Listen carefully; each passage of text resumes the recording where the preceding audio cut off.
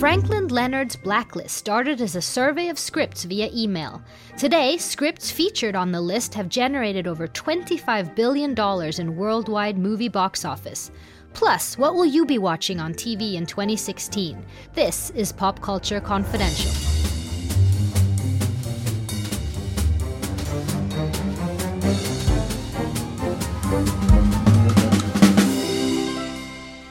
Hi, I'm Christina Yerling-Biro. Welcome to the show. I'm excited to interview Franklin Leonard, the former executive at Leonardo DiCaprio's production company who started The Blacklist, a compilation of unproduced scripts that has become a huge annual event and where Hollywood goes to find hidden gems, the most popular but unproduced scripts. Movies produced from scripts featured on The Blacklist have gone on to be nominated to 261 Academy Awards and won 45. 3 of the last 7 Best Picture winners were Blacklist scripts, including The King's Speech, Juno, Argo, and not to mention this year's Spotlight and DiCaprio's The Revenant. But first, the Television Critics Association panel, or the Winter Tour, has just wrapped up. The TCAs are a huge event where TV critics get all the information on upcoming shows. They do interviews, attend panels with creators, showrunners, and the casts. It's at the TCAs where the season's TV is introduced. I'm super happy to check in with one of our favorite TV critics, Slate's June Thomas, who has just got back to New York from Los Angeles, and she gives us some of her own impressions of the TCAs and this season's coming TV lineup. June, thank you so much for being here. Thank you, Christina. I feel like I've been in a tour of the world and of the ages, and I was only there for, I think, 5 days. Describe the overall experience of the Winter Tour, as it's called. Right. So there's a winter tour and a summer tour. And it used to be that the winter tour was very much the smaller one because, it was mostly broadcast television in the old days. And so, most of that in the US comes out in September. And so the winter tour was just a few mid-season fill-ins. Well, now they're not exactly equal. Winter tour is about 2.5 weeks, whereas a summer tour is about 3.5 weeks. And basically, as a critic, you go there. Most people who don't live in Los Angeles stay in the hotels where they are located. And at 8 o'clock in the morning, you go to the ballroom. There's breakfast outside. You go and you take your place on tables. It's a big room with a lot of tables. With the usual plugins and so on these days, so you can plug in your laptop. And basically, you stay there till about 6 at night. And wow, life is hard at the ballrooms watching television. It's like the Cinderella story with television involved. I know it's really hard to complain, but oh my God, it's such hard work because. So you're sat there and you would think, okay, well, that's pretty passive. And for some people it is, not everybody asks questions. But these days, again, it's changed a lot since it was first established. But these days, most people are either tweeting like maniacs, basically tweeting everything interesting that people say, or they're sort of, you have to, but again, so there are these panels there, some of whom are kind of amazing, like the people that they've assembled are this just star-studded or really interesting combinations of people. So, for example, on Saturday at 8 a.m., because it goes on over the weekends too, after what had been a late night the previous night, 8 o'clock in the morning, everybody's there in the ballroom, and on the panel were J.J. Abrams and James Franco and about 5 other really fantastic actors or showrunners or writers. And it is just kind of fantastic. Is that for the Stephen King show? That's right. That was for their 11/22/63, which is about the James Franco goes back in time and tries to stop the assassination of JFK. I'm going to tell you something. It's going to seem crazy. I need you to go in this closet, take a look around, then I'll tell you everything.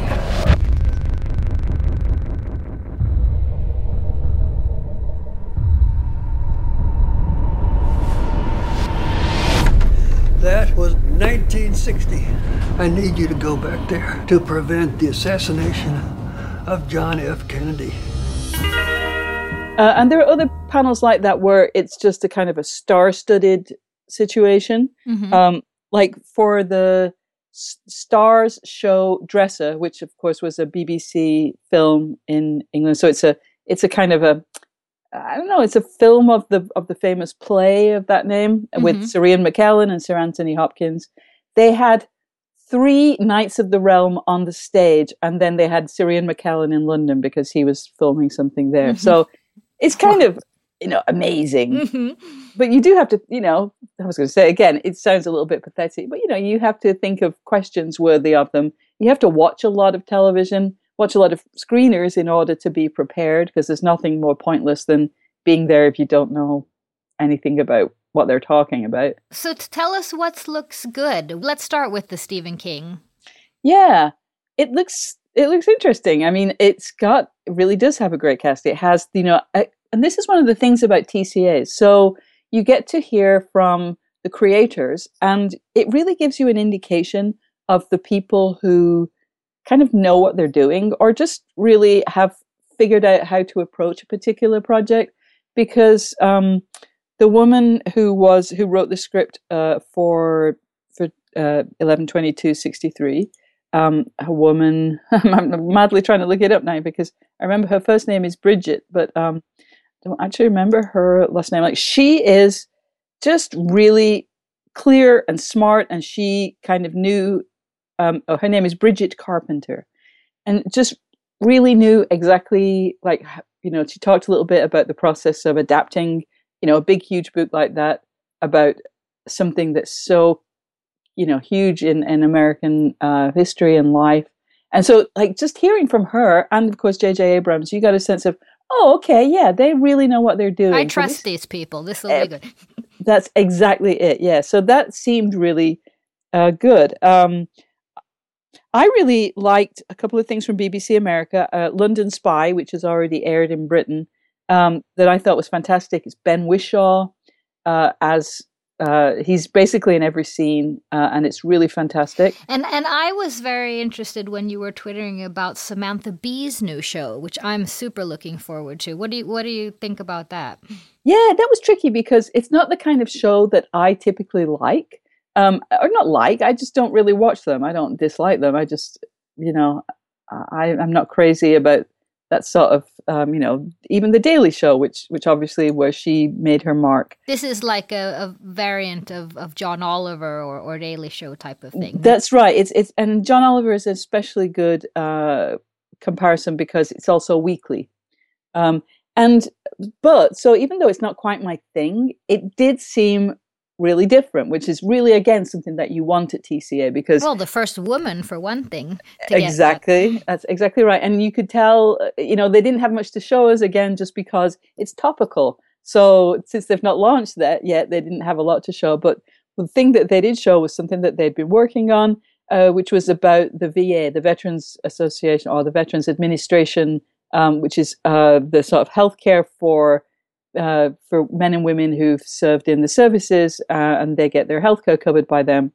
And it's typically not terribly good for men, but it's particularly not good for women because they're really even now not set up for female vets. And so even though we just saw a little bit about that, just a small clip, it was clearly a very hard-hitting piece, just about things like they don't even have prosthetic limbs in the size for women. So a woman who had lost her foot had, a giant man's foot on the end of her leg. So, things like that are really serious, but also, of course, she managed, it's an amazing achievement. She managed to make that funny. Yeah. Who's the show? Who's she working with on that one? Oh my goodness. I wish I could remember the name of the person because she was fantastic. So that was a panel where sometimes there are, thousands of them. But there were just 2 of them. It was just Samantha Bee and, Joe Miller. And Joe Miller was there and she was knitting. On stage. On stage. And it was just fantastic. I mean, obviously it was a bit, but it was so perfect because, she was, an older woman. She's the same age as me. She's not, so I don't mean that with any tone. But, it was, there are more women these days. Another really great panel. But could she knit? she could knit. She wasn't just faking it. Nah, she was knitting like a maniac. You thought, I had my eye on that scarf because it's always a little bit cold in the ballroom.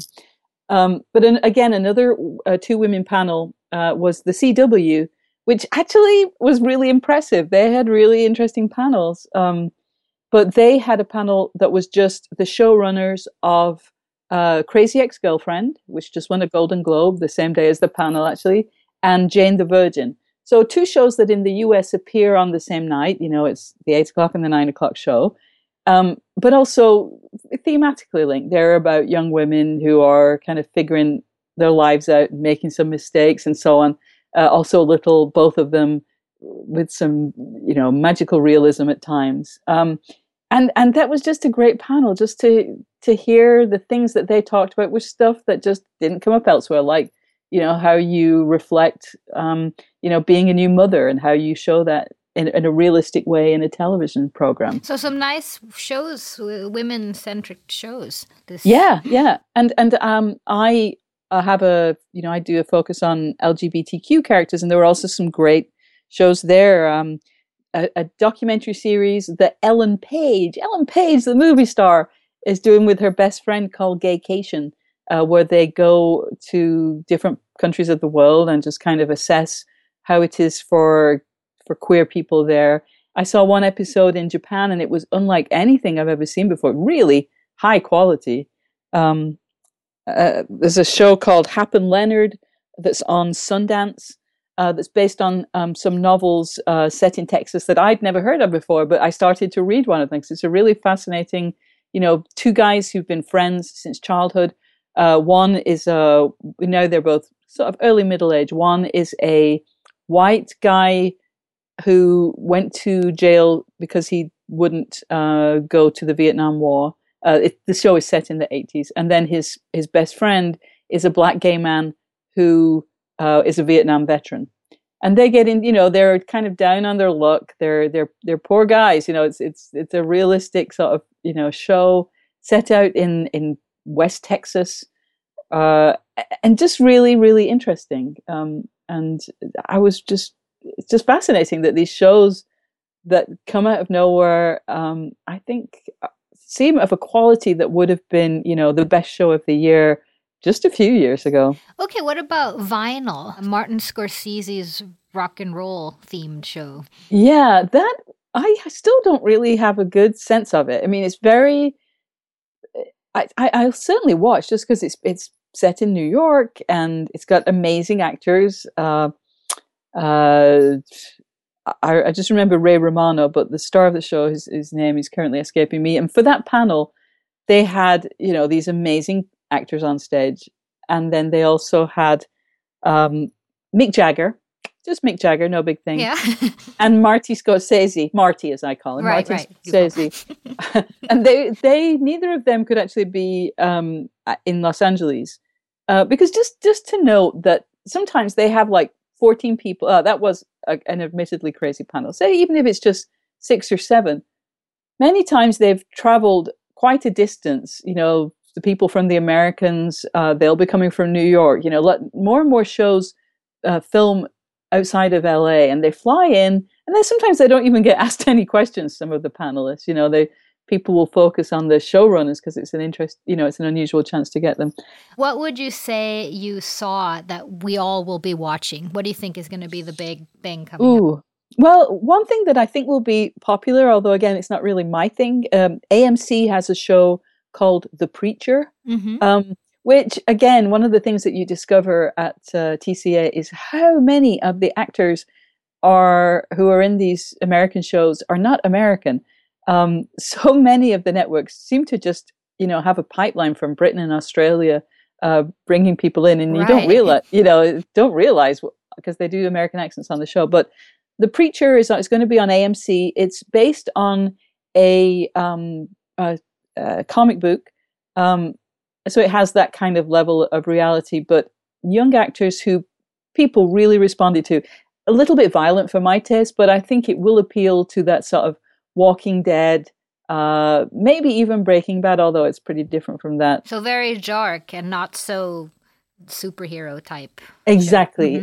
Yes, very Yeah. Very much so. Sort of, again, another show that's set in Texas, but was written by a guy from Northern Ireland who was living in New York at the time, but I'm not sure if he'd ever actually visited Texas. Okay. But it was kind of a vision of Texas, you know.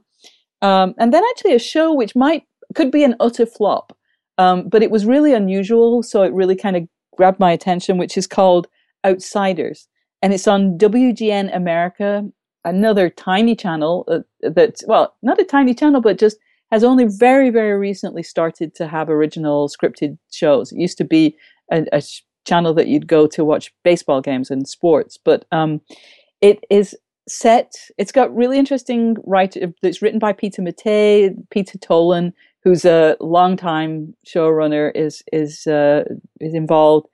And it's about a bunch of people who live off the grid, and they have their own sort of rules, their own hierarchy. They don't have money. They don't they don't really have any contact with the real world, you might say, except when there's some things that they don't have that they need sometimes.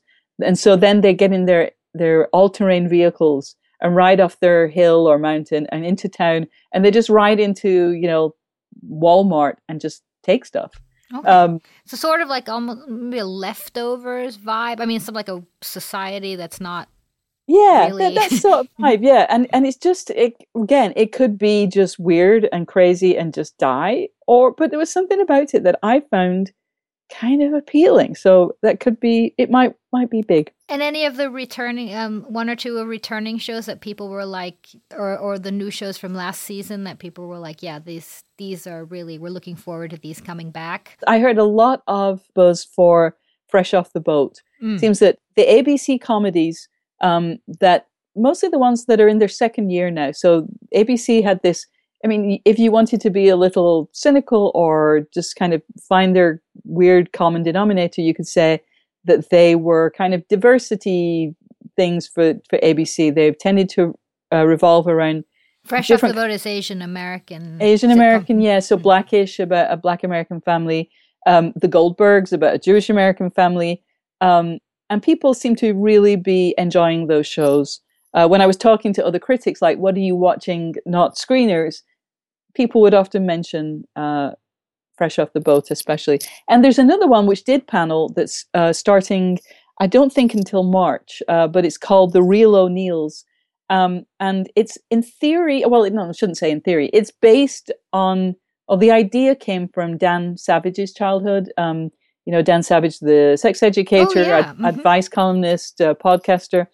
But it's pretty loosely based. So the thing that they got from him is 3 kids and their Irish Catholic family, Irish Catholic parents in Chicago, father a cop, and then, you know, they have this sort of perfect life. They're very involved in the church and in sort of the, you know, what you might say Catholic society, I guess. And then one day, their youngest son realizes that he's gay and tells his parents. The other son tells them that he has anorexia, and the sister is revealed to be a thief. And so it's you know, not that those, I mean, some of those things are bad, some of them things are problems, some of them are just differences. But I guess it's all about kind of we're not as perfect as we appeared to be. And the kid who played Kenny, the young gay son, is really charming and charismatic. And I think it's kind of one of those discovery moments. Okay, that sounds interesting. Yeah. And so it's like, I was kind of thinking, well, what is this now? Is gay the minority here? Is that, but it's really more that it's thieves, apparently. It's an Irish Catholic family, I guess. So yeah. Well, June, thank you so much. This is always fun. Maybe I can come back. Is it the spring tour or summer tour? You said it was called. Summer tour will be in July. Yes. Well, maybe we can check back with you, if not before then, and see what you've been watching. That sounds awesome. Thank you so much, June Thomas of Slate. Franklin Leonard has a lot of big Hollywood titles to his name. He was one of the youngest executives at Universal Pictures, president of creative affairs at Will Smith's production company Overbrook Entertainment, and an executive at Leonardo DiCaprio's Appian Way. But it's a yearly publication, The Blacklist, featuring Hollywood's most popular unproduced screenplays that has become his biggest success, and a real Hollywood institution. And it all started when he was about to go on vacation, but we'll get back to that.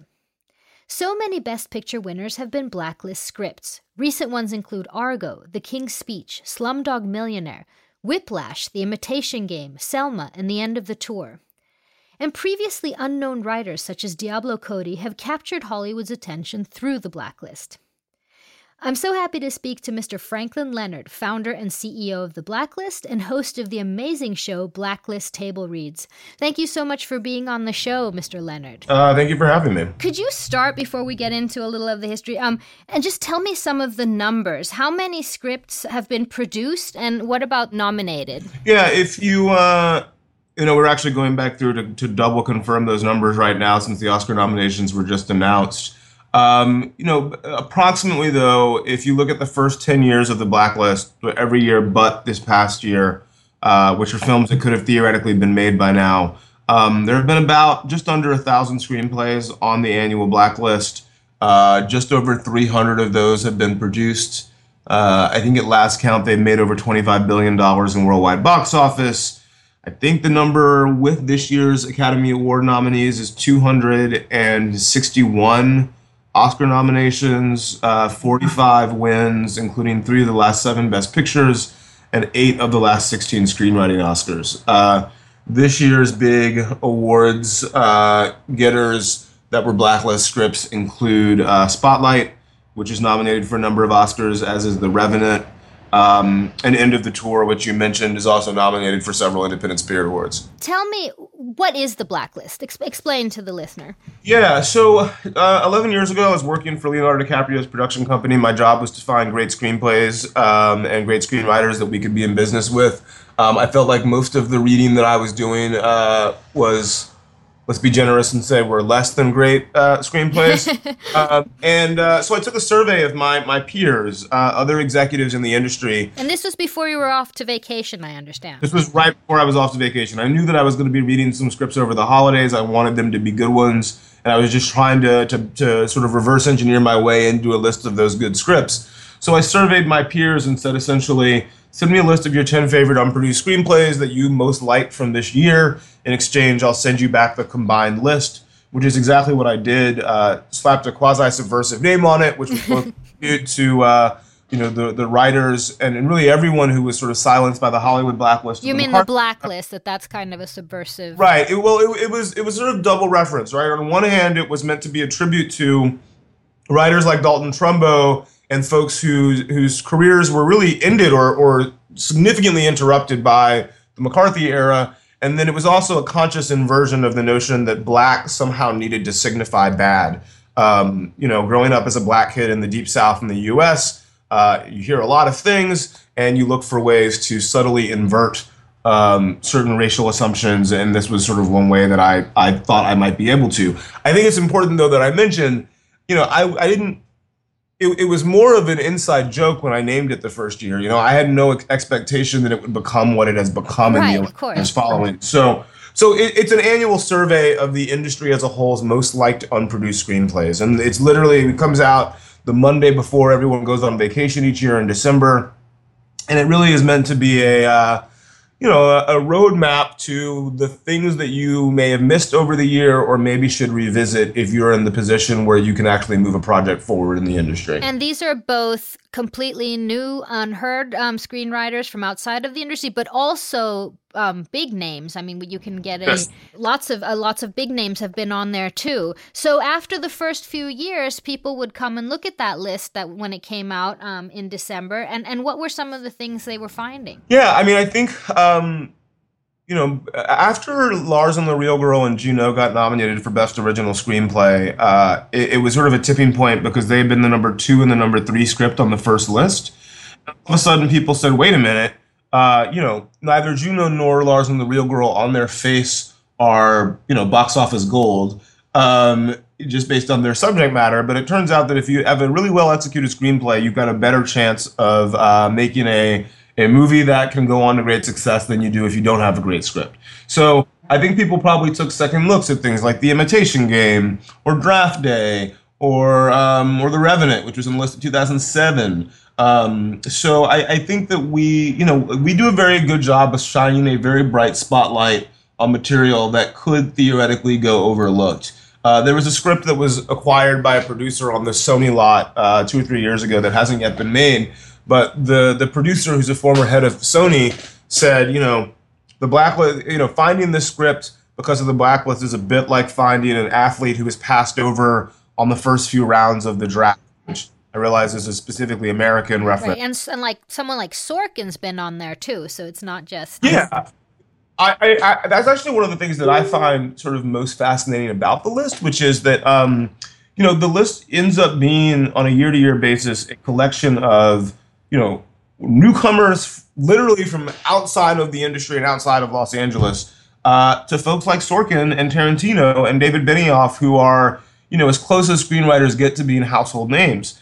And I think that shows, for me at least, that, talent is not the exclusive provenance of those who are in the industry, and the industry should do a better job of looking outward to find new talent. I mean, this is why we built the Blacklist website that sort of functions as a two-sided marketplace that allows anyone on earth to upload their screenplays, have them evaluated, and if they're good, we tell the entire industry, hey, pay attention to this. And I'm actually really proud of the fact that the #1 scripts on each of the last 2 years' annual Blacklist were writers who were discovered by their representation via the website we created. Okay, who were they? Christina Lauren Anderson, who wrote a Catherine the Great biopic, which was the #1 script on 2014. And a guy named Isaac Adamson, who lives in Chicago, Illinois, doesn't even live in Los Angeles, uploaded a comedy several years ago, was discovered by his manager and agent. They signed him. They asked him what he wanted to write next. He said he wanted to write a biopic of Michael Jackson's chimp, Bubbles. Exactly what he did, and that script sort of set the world on fire and was the #1 script on the 2015 list. So we may see that coming in 2016. I would bet against seeing the Bubbles biopic in 2016, not because it's not great, but because there are significant rights issues to making that work. Right. I do very much hope to see the Catherine the Great biopic soon, though. This is where, if you're a writer in a small city in Sweden here, and you're not in the WGA, you don't have an agent, you would upload to this part of the Blacklist. That's where you would get exactly right. So if you're in a small town in Sweden, if you are anywhere in the world and you have written an English language screenplay that you feel confident is the best work you can do, you would go to the Blacklist website. For a small fee of $25 a month, you can host your script on the site. For $50, you can have your script evaluated by one of a team of readers that we've hired, all of whom have worked for at least a year in a job in Hollywood, wherein reading screenplays is a significant component of their job. They're further vetted by me and my team. We hire fewer than 15% of those who apply with that 1 year of experience. It truly is the best of who you'll be reading your script if you submit it to any sort of major company in Hollywood. And if it's good, we tell everyone in the industry, hey, there's this great script, you should pay attention to it. And we've gotten literally hundreds of writers signed by agents and managers, help them sell their script. We have partnerships with the studios to help them identify certain kinds of writers. We actually just launched a partnership with the Austin Television Festival and 5 different television studios to help them identify writers for consideration for staffing during the next staffing season. We're trying to create a more meritocratic system so that the industry can find people who are talented. It shouldn't matter where you live. It shouldn't matter the resources at your disposal. If you can go into a room and write a brilliant screenplay, you should have the opportunity to make that your career. Going back to what you were talking about a little bit about diversity, one of the things just with the Oscar nominations, it's been an outcry of the lack of diversity over the nominees and women as well, as you were mentioning. Do you see the same diversity problems in terms of who's submitting screenplays and who's getting on the list, the annual list as well? I'd say the Blacklist is sees some of the same biases that the Academy does, unfortunately. We're serving, fortunately for us, we are serving a younger, more diverse group of voters that have their ear more to the ground, I would suggest, than the Academy does. Who are the voters who are voting for this annual Blacklist? The annual Blacklist voters are any executive at a major studio, film financier, or production company who have a deal they're with. And so it's about 600 to 700 people every year that are voting, and they range from the most recently newly promoted executive at a production company to studio presidents. And that group is more diverse than the Academy, though less diverse than the United States population as a whole. Certainly more diverse on the gender front. And I think that, we are still, the Blacklist, I think, is a mirror that we can hold up to the industry to say that even within the industry proper, so not the Academy, but the working industry on the executive side, we have a long way to go when it comes to diversity of all sorts in the industry, racial diversity, gender diversity. I am really proud of the fact that last year we had the first woman who had the #1 script on the list, and I think we had 5 of the top 10 were women or something along those lines. I can't remember the exact numbers, but the Blacklist, as the name suggests, is very committed to raising the visibility of the cause of diversity in the film industry and taking practical steps to make sure there's more diversity. You yourself, you were a Harvard grad, you're a big executive on the other side, sort of not a writer. What have you learned during these years since you started the Blacklist that what makes a good script? I think, I don't know that I've learned anything new about what makes a good script, but I will say that what has been confirmed by my experience over the last 3 years working full-time on the Blacklist is that the key to a great screenplay is not in any specific set of rules or any specific kind of story. It really is in the ability of a writer to elicit a strong emotional response from a reader. I've always said that people always ask, like, what's the best, what do you look for when you read a script? And I used to have these very complicated answers about, trying to hit certain narrative marks by certain pages. And now, I've seen enough screenplays that violate any rule I could conceivably come up with, that my answer is essentially keep me turning the pages to find out what happens next and make me sad when it's over. Okay. Disappointed when it's over. Not that you're crying. Not that. Yeah. But look, if you can get me crying by the end of a screenplay, you've done a good job, right? Okay. It's a pretty, and I think that's probably true for anyone. I think what we all, I think, I don't have any scientific evidence for this, though I'm quite sure it exists. But I think that the human attraction to art is the human attraction to having emotion elicited. We come to art as human beings in an attempt to better comprehend and more deeply emotionally comprehend the world around us. To feel something. To feel something. And I think if you do that, you're well on your way. It may not be perfect, and there may be work that can be done, but if you can elicit an emotional reaction with your storytelling, that is the truly hard part of becoming a good writer of any sort. You got Revolutionary Guards going door to door.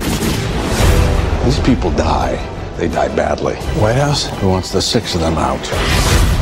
What we like for this are bicycles. Deliver the 6 bikes, provide them with maps. Or you could just send in training wheels and meet them at the border with Gatorade. It's gonna take a miracle to get them out. Buddy man, what are we watching? I got an idea. They're a Canadian film crew for a science fiction movie. I fly into Tehran. We all fly out together as a film crew. I need you to help me make a fake movie. So you want to come to Hollywood and act like a big shot without actually doing anything? Yeah. You'll fit right in. You need a script? Argo, science fantasy adventure. Moonscape, Mars, desert. They need an exotic location to shoot. You need a producer. If I'm doing a fake movie, it's going to be a fake hit. You don't have a better bad idea than this? This is the best bad idea we have, sir. And now that you're sort of on the other sides, representing the writers from everywhere, do you see execs in a different light? Like they're lazy, they should have caught that script. No, I 99 times out of 100, I understand the reasons why an executive may have not pulled the trigger on a piece of material, even when it ends up very high on the blacklist.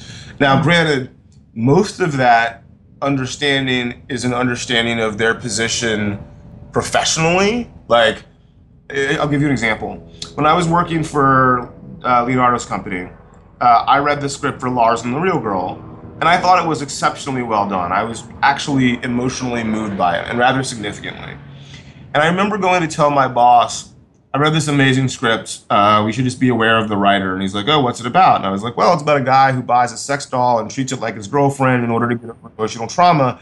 And as I was explaining it, I remember backpedaling on my enthusiasm about recommending the script or the author. And that's not because I didn't think it was great, but I knew how absurd the description was sounding coming out of my mouth. And so I think I have a great deal of understanding when I think about the fact that, at the end of the day, executives have jobs. They need to keep their jobs. And there's only so far you can go standing on tables and sort of rattling pans in support of the script about, the guy who buys a sex doll, or the script about the stuttering prince who has to give a speech in a big climactic moment, or the gay mathematician. These are not things that are historically thought of as box office gold in the industry. Its priority as a capitalist industry that requires large amounts of capital to mount anything. Profit is always a sincere focus. So I think I remain highly sympathetic to the executive community, and truthfully, we've sort of created the blacklist to make their lives a little bit easier. One of the things that's come up now in the Blacklist is the amazing podcast you do with interviews. It's called the Blacklist Table Read. Tell me about that. Yeah, so the Blacklist Table Reads is something we launched last April. It's a podcast that anyone on earth can listen to. Just Google the Blacklist Table Reads. You can find it. It's on iTunes, wherever you listen to podcasts. We take the best screenplays that we find on the website, and we get a bunch of actors around a table in a radio studio. Lots of famous, big names you get. We've had Colin Hanks. It's probably the biggest name we've had on the podcast. Haley Joel Osment as well. And Francis Fisher from Titanic. So, we get them around a table and have them, do a table read of the script. And then we, the sort of brilliant sound engineers at Wolf Pop, who's our creative partner on this, do some post-production on the audio. They add sound effects and things like that. And then we release that table read to the public. So every other week there's a new screenplay. And then in the intervening weeks, you'll usually find an interview that I'll do with a working writer, often one that is likely to be considered for this year's awards season. So for example, we released a script called Angel's Flight, which is a Chinatown-type film noir set in the Latino community in Los Angeles, this past Thursday. And the previous week, I interviewed Phyllis Naj, the screenwriter of Carol, and Emma Donahue, the screenwriter of Room. And these table reads that you do, have they resulted in any produced scripts? Not yet. I think that is likely in the very near future. We only launched the podcast in April, and given the glacial pace at which films get made, it would have been staggering if it were one completed. But I'm optimistic. Again, the hope for these is both that we create, several hours of great entertainment for people all over the world, but also that we raise the profile of these scripts and these writers to make those things more likely to get made.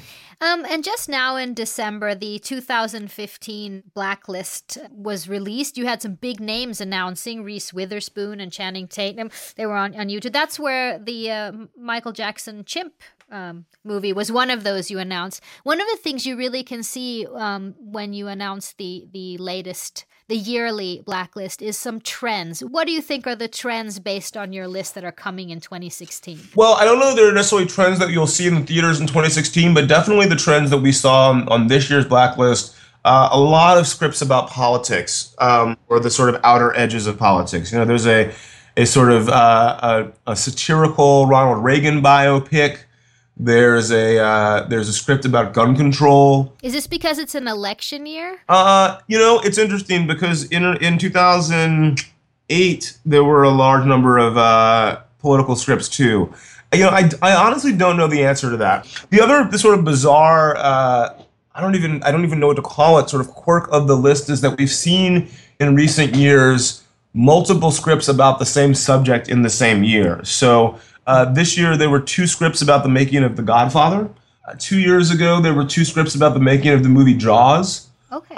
There were 2 scripts about Mr. Rogers. I don't know that Mr. Rogers has any meaning outside of the United States. It's sort of a children's TV host. Yeah. So I'd say that's another sort of bizarre quirk, and I have no way of accounting for that other than sort of a Jungian notion of a collective unconscious happening. I'm really not sure. And anything else? No, I'd say those are probably the biggest ones. Look, I get asked a lot, like, if I was sort of if I had no specific desire to write a specific script, what should I write to make it most likely that I end up on the blacklist? And the answer that I usually give is write a biopic about someone that a person between the ages of 25 and 45 to 50 is likely to feel a great deal of nostalgia. Find a way to don't tell the sort of cradle to grave biopic, like pick a moment in that person's life before which everything is obvious and after which everything is obvious, and tell the story of sort of how they made the transition from that first period of their life to the second period of their life. And in an ideal world, that character is either a woman or their life is strongly influenced by a 3-dimensional, strong female protagonist as well. And you're well on your way to likely having a good chance at it. Okay, that was very specific advice. But I think it is very specific advice, but I think it reflects a certain kind of story that I think, again, sort of comes back to this idea of what it is, why we come to art. At the end of the day, what I'm basically saying is most of the people likely to read your script and be making a decision about it, both for getting made but also to end up on the blacklist, are people between the ages of 25 and 45. If you write about something that they already have a strong emotional relationship to, and if you manage to recontextualize it and make them look at it a different way, you're going to be fine. Right. And lastly, on Thursday, I'm actually headed to London to interview Tom McCarthy about Spotlight. Please tell him I said hi. He's a lovely guy. Yeah. What can you tell me about, because Spotlight was on your list. What year was that? Yeah. I believe it was 2014. It might have been 2013. I'm checking right now. 2013. So Spotlight, it was on the list. I think it was relatively low on the list because the script wasn't widely circulated, but it's an exceptional drama. It's an exceptional drama in the tradition of those 1970s, all the President's Men type stories, and it's really, it's an exceptional filmic and journalistic accomplishment from Tom and Josh Singer. Well, that was incredibly lucky for us that was picked up on second viewing there on your list. Yeah, and again, I don't want to take credit for any one movie getting made. I think it's sort of impossible for us to know what role we played, but I do hope that we, shined a very bright spotlight on Spotlight and had some catalyzing effect on it getting made or people paying attention to it. Thank you so much, and good luck at the Oscars with your movies and with next year's list. I really appreciate you taking your time. Thank you so much for having me. I will be watching from my couch at home, like I think most people probably. But that is certainly the most comfortable place to watch them. I agree. Well, not that I've been there, so I know the opposite, but I love watching them from my couch. You and me both. I'm guessing on both fronts. Thank you so much to Slate's June Thomas, and we will get back to you for the summer TCAs. And to Mr. Franklin Leonard, good luck at the Oscars with your movies and next year's Blacklist. We're looking forward to that. And thank you for listening. Follow us on Twitter at PodPopCulture, or you can visit the website popcultureconfidential.com. This show was edited by Tom Hansen, music by Carl Boy, produced by Renee Witterstedt and myself. I'm Christina Yerling-Biro. Thanks so much for listening.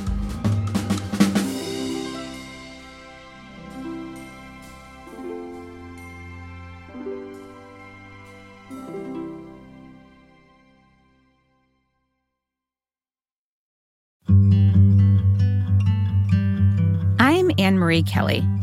Wild Precious Life is a podcast about dreaming big, digging in and connecting across distance, division, and loss.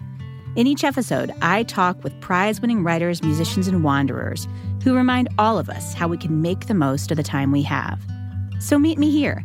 Let's walk and talk and dream and discover what it means to be wild, precious, and brave.